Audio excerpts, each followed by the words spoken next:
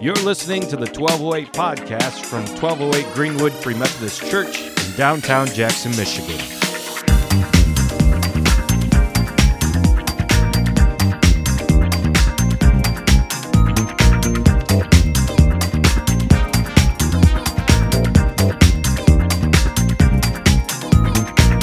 Getting back into Luke, we might be wrapping it up kind of quick. I mean, we're at a lot of stories that people are quite familiar with that we've been over many times, but there is a passage that I was like, no, Jamin, don't stop there. You talk about that all the time. People don't want to hear that again. But it just kept coming back to me throughout the week, so I'm going to go ahead and hop into it, but I'm going to put a different direction than perhaps what you think I'll usually do. So hopefully there's some freshness in this for you.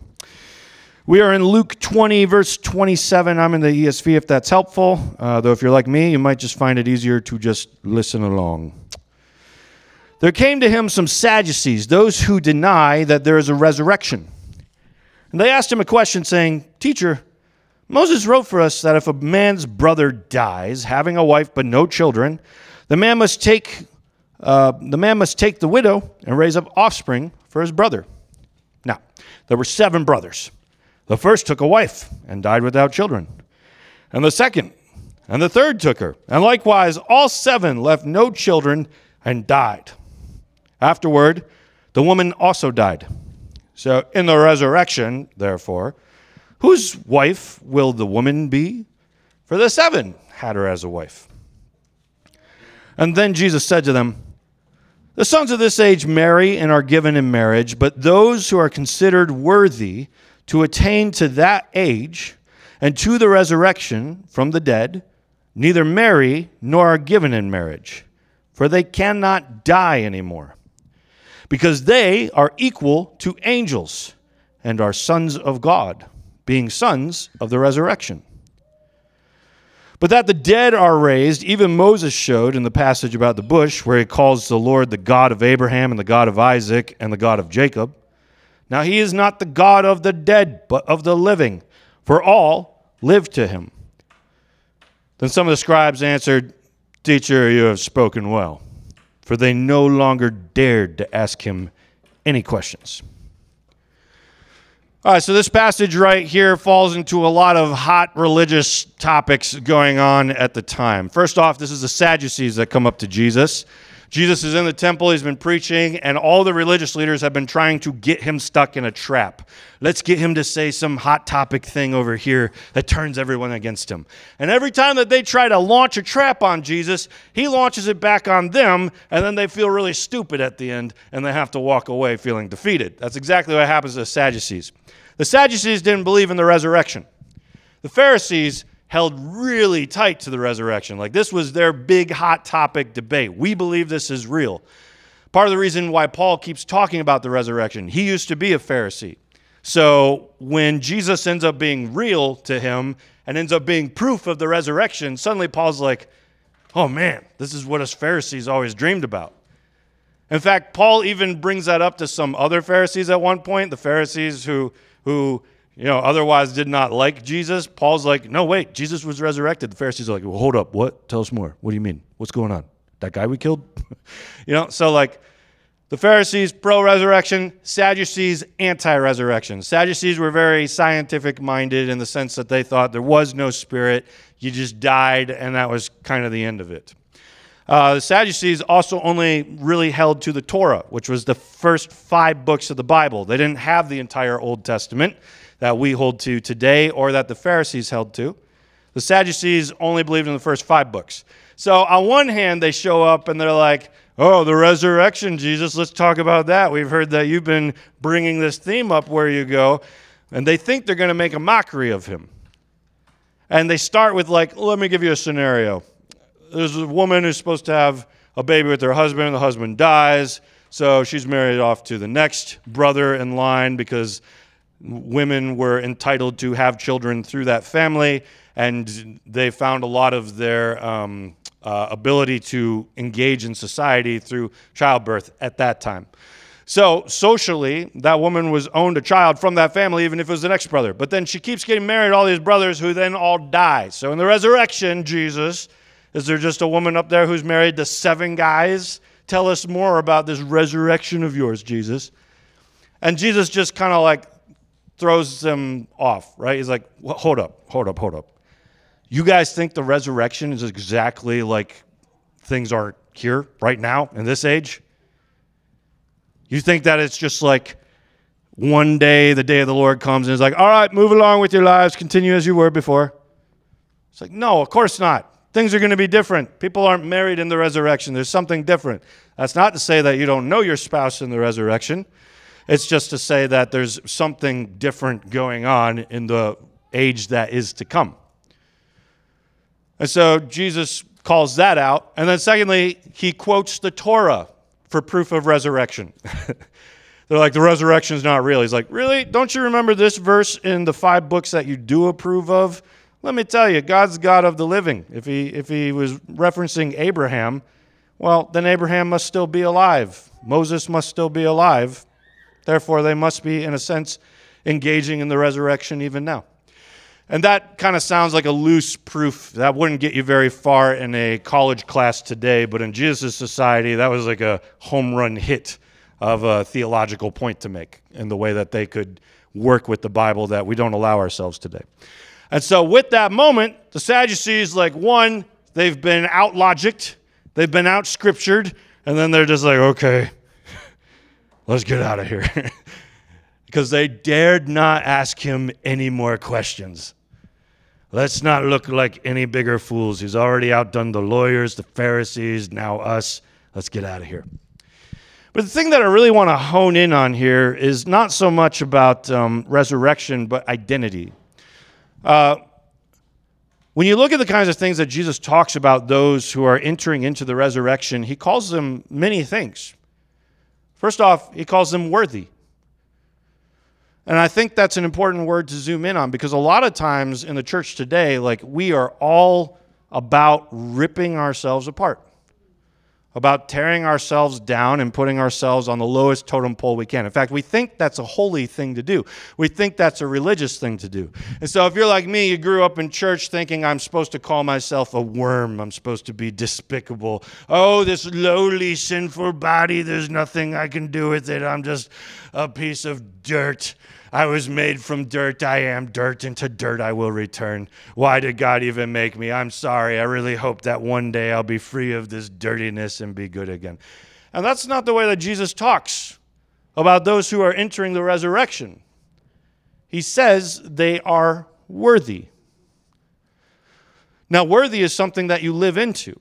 Because when you look at where this word shows up all throughout the New Testament, it very often shows up in a catchphrase of Paul, and I think some of the other apostles as well, where it talks about walking in a manner worthy of God. In other words, the worthiness to which we are headed, the worthiness of the resurrection, is also a worthiness that right now we are leaning into. They do not tell us, you are just dirt, and so walk like you're dirt. Says, no. You are headed to worthiness. Now walk like you are worthy. And the way in which you live will exude that worthiness. Worth, right? It feels kind of like a transactional thing. It feels like a scale thing. How much is this worth? Well, let me tell you, this many pounds in Britain is worth this many American dollars. Okay, how much is this thing worth? And that's what they're calling us to. Jesus sees these Christians entering the resurrection as worthy of receiving the resurrection. He doesn't demean them. Jesus was the most humble person that there ever was. And yet he could have been the most prideful person that there ever was. Now realize, Jesus never limited his pride in himself in order to become humble. He still served people, but Jesus could know what his worth was and at the same time serve people humbly. You don't have to discredit yourself in order to not be prideful. And that was something that I had to learn for a long time. I went through this whole journey in my life around the topic of pride. I was kicked out of a youth band when I was in high school. And I was like, no, this is the thing that I love. And the reason that I was kicked out was apparently I was prideful and I hadn't caught on to it. Maybe I was. I'm sure there's plenty of things I learned from it. But like, that really messed me up for a long time because now I tried to live out the like dirt mentality. Like, oh yeah, when you're on stage, you just got to be nothing. You are nothing. Don't even pretend that you are something, you know? Like, let me make sure my identity is just total crap because I don't want anyone to think that I'm elevating myself in any way. Instead of just being the Jamin infused Holy Spirit carrier that I was designed to be, I had to whip myself with insults. Don't you forget, Jamin, you're a worm, you're a piece of dirt. You are unworthy to be on this stage, and you should just be happy that God gave you the chance to be up here. Tell me, is that the way Jesus talked about himself? Can you think of scriptures where Jesus is just tearing himself apart? No, of all the people on the planet, he was the most worthy. And he did not need to demean himself in order to be humble. Now, you got to be careful because pride is one of the most dangerous sins in the Bible. It causes people to lose their minds and do the dumbest things you can think of. Satan is the prime example. He was kicked out of heaven for pride, is what either Ezekiel or Isaiah say. He saw God's throne, and he decided that he wanted it, so he tried to usurp God. How does a created being try to overthrow the Creator? It makes no sense. But that's how far the pride went to Satan's head. Have you done ministry before? Have you had someone try to usurp the kinds of things that God is using you in ministry? So has God. Do you have a friend that's tried to usurp you? Try to slander you to everybody else and turn people against you? So has God. As Satan turned all of the angels, like a fourth of the angels is what Revelation says, or a third of the angels, against God. And they all got kicked out together. Pride can mess you up. But knowing who you are as worthy, as you are walking in a manner of worthiness, that's not a bad thing unless you're letting it go to your head to turn you into something prideful, which is no longer operating out of worthiness. So that right there is the first word. I encourage you, what God made in you, it's good. It's not bad. Yeah, you're made from dirt, but that's just because you're of earth substance. You belong on this planet, this realm. This is the place that you take care of. It's not demeaning to tell you that you are dirt in the sense that you're made from here. In fact, you've been elevated above all the rest of creation. There's some inherent worthiness in every single person because they are made in the image of God and therefore delegated power and authority to take care of this planet the right way. We all are born with worth. And we become unworthy when we look at other people and demean them and hate them and rip them apart and never spell out better futures for them as we hope for reconciliation and the regeneration of their spirits. You are made of worth, and the people around you are made of worth as well. And that is why you must love your neighbor. But Jesus goes more than that, too, when he's talking about the kinds of things that make us give us our identity. He says, in the resurrection, we can't die anymore. Why? Because we're equal to the angels. Equal to the angels. I mean, within the grand hierarchy of things, I think there's always kind of this biblical assumption that we are getting to a place where we will enter this resurrection state. Like from the early pages of the Bible, I think you see this, like where we are headed towards something that is angelic of sorts. But here, Jesus just makes the blanket statement. Like if you thought that you were lowly, like in the resurrection, you're going to be made equal to the angels. In fact, you might carry something that the angels don't. Because in the resurrection, when you look at Jesus' resurrected body, it's like an angelic human hybrid. Yeah, it's human. It can pick up the fish and eat it right in front of everybody, but it's also angelic. It can just vanish into heaven and back. It can walk through walls. It can appear in locked rooms. It can change the way it looks, possibly. Like the body that Jesus steps into is not just angelic, but it's also human, therefore giving itself like the best of both worlds. It's immortal, Jesus just tells us. Like we don't die anymore as we put on this body. You know how much God must trust you in your worthiness if he's willing to make you immortal? Because you know the Bible says that God already doesn't trust immortal beings? Book of Job says that. God does not trust his holy ones. Holy ones were angels. They were spiritual beings in the Old Testament. God does not trust his holy ones. There has been some disconnect in heaven. There are immortal beings that have messed things up.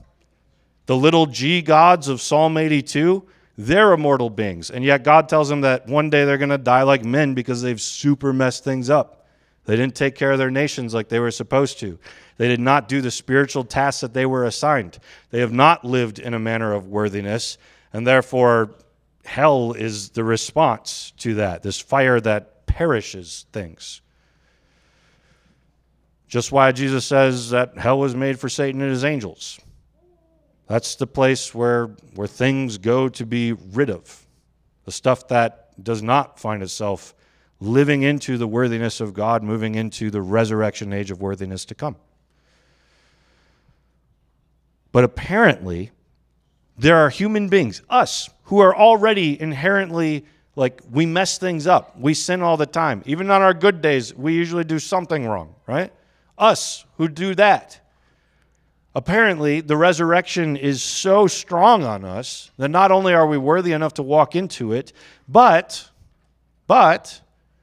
God is willing to trust you with the gift of immortal life. Something that currently the angels and the gods cannot be trusted with. It's a pretty big trust in you. Not only that, but he goes on not just to call you angels. They're equal to the angels and are sons of God. I realize that sounds sexist. Obviously, we're talking about both male and female here. But sons of God in the Old Testament was a spiritual term for like God's heavenly family. They were the ones living in the spiritual realm. Angels were sons of God. The gods, the little g gods were sons of God. The spiritual beings of heaven are the sons of God. And Jesus takes that term that belongs with them and applies it to you. Those who are worthy to enter the resurrection are equal to the angels and are sons of God. You are walking into something beautiful and wonderful.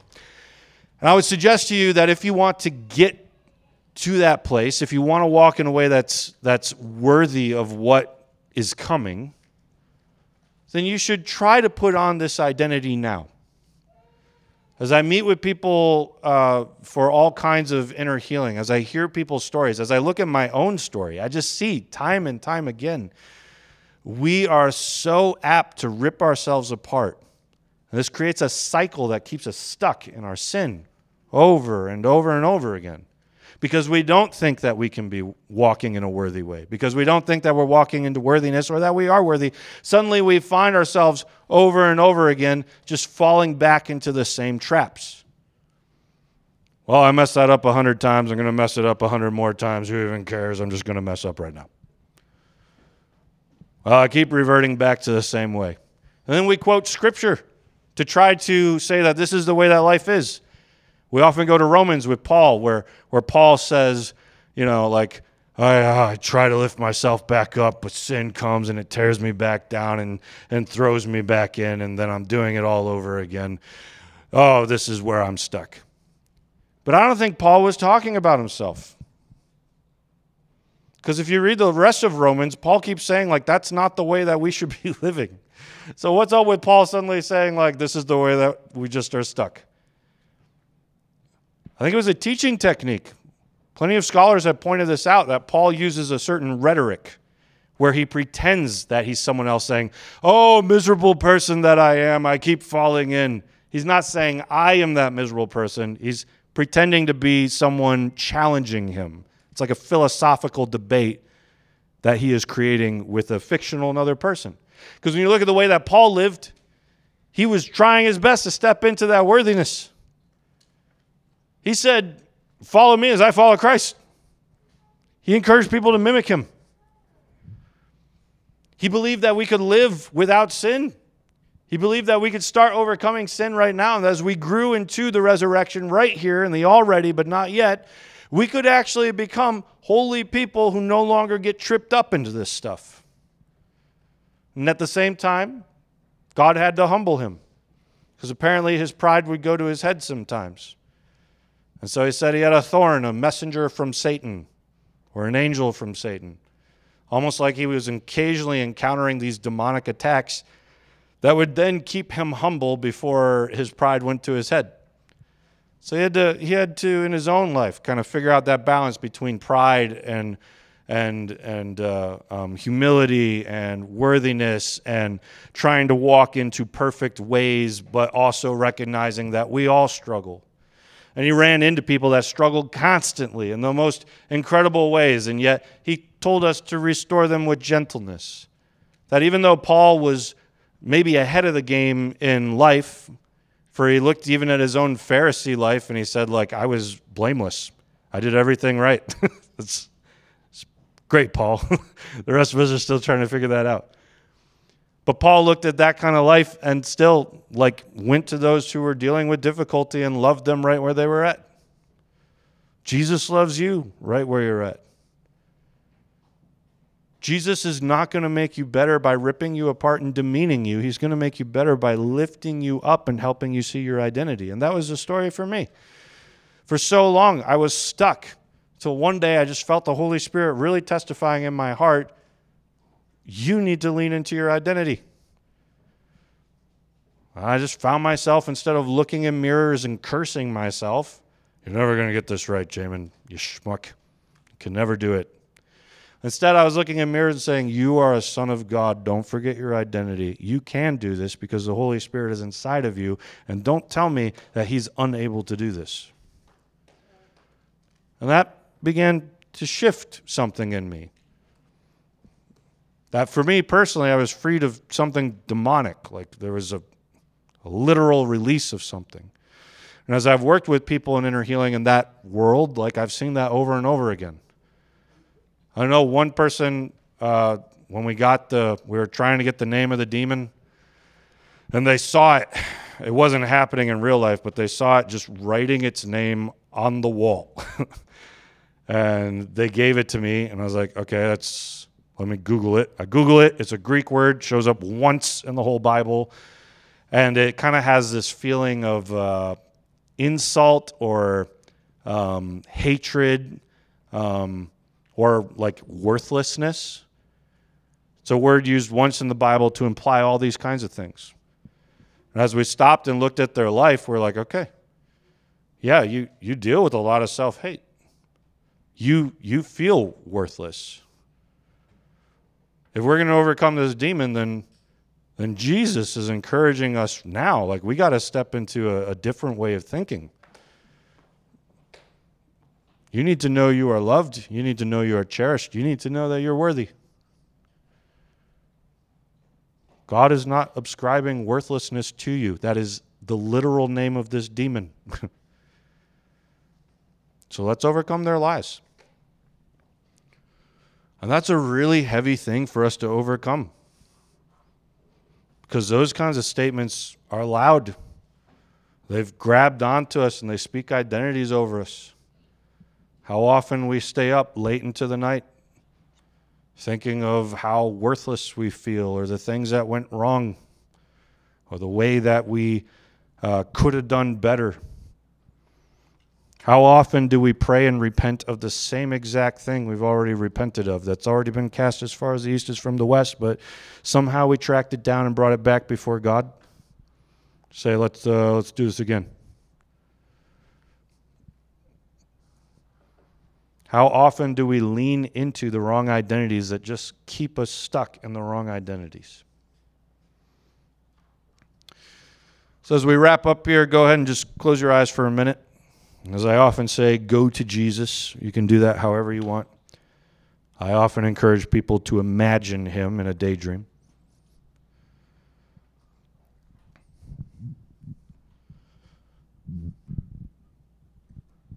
And I know people are often used to wanting to think if they see Jesus, he's just going to lay into them and convict them. Others who are really dealing with a lot of self-hatred think that he's going to lay into them and condemn them. But this is the Jesus that's calling you toward the worthiness of the resurrection. This is the Jesus who shared the gospel with you that you have received. This is the Jesus whom you are following after. It's the Jesus that thinks that you are worth being trusted with immortal life, whereas immortal beings so far throughout history have failed there. It's the Jesus that calls you a family member. You're a son and daughter of God. You're equal to the angels. You're at the top of the hierarchies. This is that Jesus.